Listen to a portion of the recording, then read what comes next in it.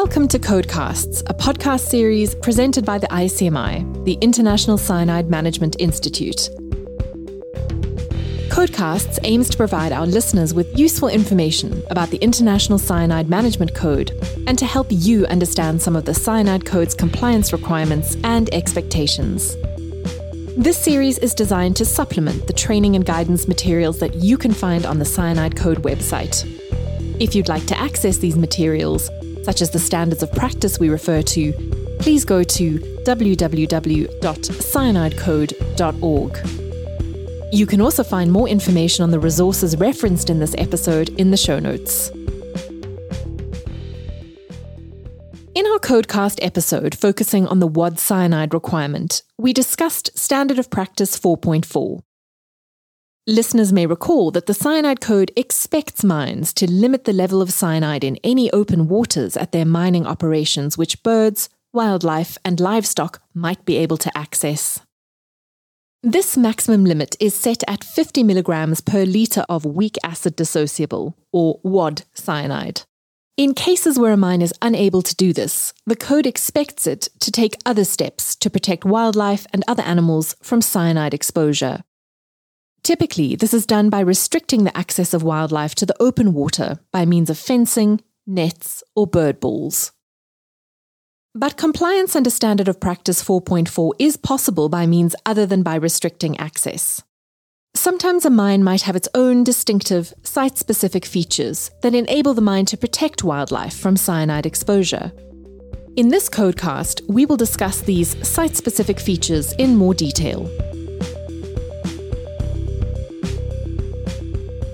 To establish that it does not need to restrict access to open waters exceeding the Code's maximum limit, an operation must demonstrate that wildlife mortalities will not be experienced due to site-specific conditions. There are various ways an operation could establish this. For example, it could demonstrate that the local population of birds and wildlife are resistant to WAD cyanide concentrations greater than 50 milligrams per litre. Or alternatively, it could demonstrate that the site-specific conditions, management methods, or control measures prevent the higher concentration from being toxic. However, code auditors require sound scientific evidence or design and operational documentation before accepting such conclusions. This means that the operation must present a scientific rationale for the lack of mortality at a cyanide concentration that would otherwise be toxic. The Code requires that this be done via a scientific study by an appropriately qualified person. To satisfy Code auditors, there are a number of conditions the study must meet. First, it needs to establish a causal relationship between the site conditions and the lack of wildlife mortality. The Code also requires it to be peer-reviewed with independently reproducible and predictive results. The Cyanide Code is also quite specific about the peer review process a study must follow, as can be seen in the Guidance for Verification Protocol, question 4.4.1. For code compliance purposes, peer review is described as an independent, documented evaluation of scientific research for competence and validity. The review checks the assumptions, calculations, extrapolations, alternate interpretations, methodology, and conclusions of the research to ensure that the science is sound and the conclusions well-founded. When necessary, the peer review process suggests ways to clarify assumptions, findings, and conclusions. It also filters out possible biases, identifies oversights, omissions, and inconsistencies, and encourages authors to more fully acknowledge limitations and uncertainties. The study must be reviewed by at least 2 independent experts with technical expertise in the reviewed subject matter. These peer reviewers cannot have been involved in the study in any way and must be free of conflicts of interest, as defined by the ICMI Auditor Criteria document. Finally, if the 2 peer reviewers disagree on any significant aspects of the study, a third peer reviewer should be engaged to resolve the issue. The study also needs to clearly and comprehensively identify and include all specific management practices, control measures, monitoring programs, or other actions deemed necessary by the study's authors to ensure that the identified mechanisms continue to be effective in preventing wildlife and bird mortalities. The operation will, of course, implement the practices recommended in the study. This means they must be clearly and unambiguously drafted with specific and quantifiable requirements. Code auditors will be reviewing the findings and recommendations of the study in the certification audit. So, in addition to providing peer-reviewed studies, an operation is also required to demonstrate that the study's recommendations have been implemented. Let's share an example of a study that was used to validate a site-specific mechanism that effectively prevented mortality when wildlife were exposed to a WOD cyanide level greater than 50 milligrams per litre. In our example, a mining operation generated a tailings slurry with a WOD cyanide concentration greater than 50 milligrams per litre.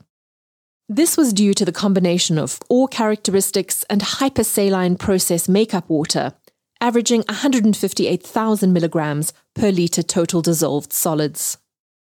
A scientific study developed a wildlife cyanide exposure model specific to the mine's tailings facility and established a causal relationship between the hypersalinity of the water and the lack of wildlife mortalities experienced around the mine. In doing so, the study considered cyanide absorption through skin exposure, inhalation, drinking, and attempting to feed on the range of available mine tailings habitats. The study demonstrated that, at the WOD cyanide concentration experienced, the hypersalinity of the tailings solution provided an effective wildlife protective mechanism at the mine's tailings facility.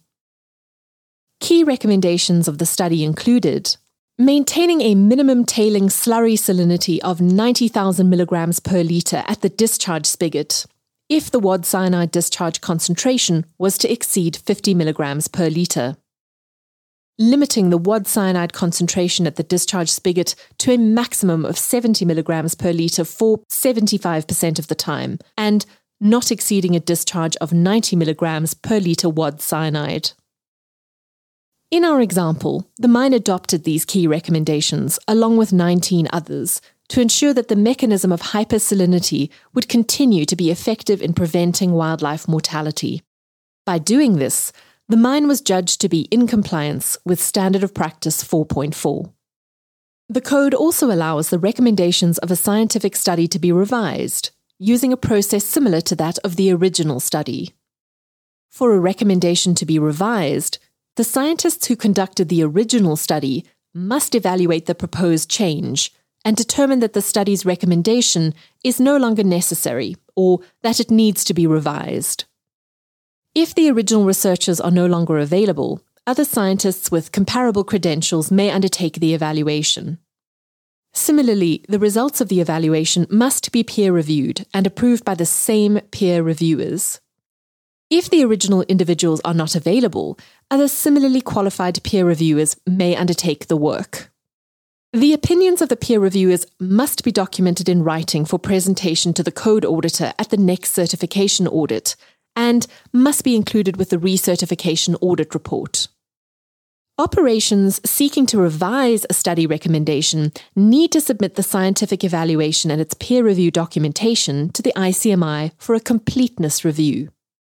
The ICMI's completeness review is to confirm that procedural requirements are appropriately addressed. It is not intended as a critique of the evaluation's technical merits. Revisions to a study recommendation can be made at any time and need not wait until the operation's next certification audit. However, changes to the cyanide management practices necessary for code compliance must be documented in the operation's next certification audit report. Supporting evidence, such as the study and accompanying peer reviews justifying the revision, should be included with the audit report for posting on the ICMI website.